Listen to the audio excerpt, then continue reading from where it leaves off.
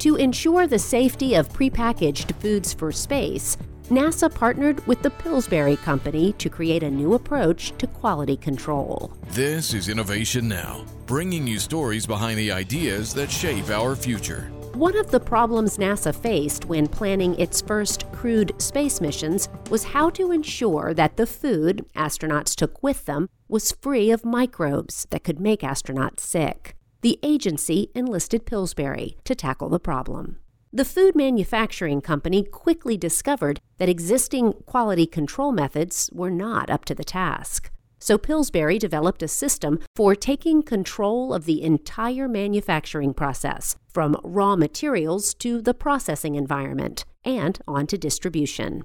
The Hazard Analysis and Critical Control Point System was in place in time for the first moon missions. The process was soon implemented in Pillsbury's own factories. For 2 decades, the U.S. government has required that meat, poultry, seafood, and juice producers use these same procedures. And today's newer regulations are still based on those initial principles developed to protect astronaut food when we first journeyed into space. For Innovation Now, I'm Jennifer Pulley.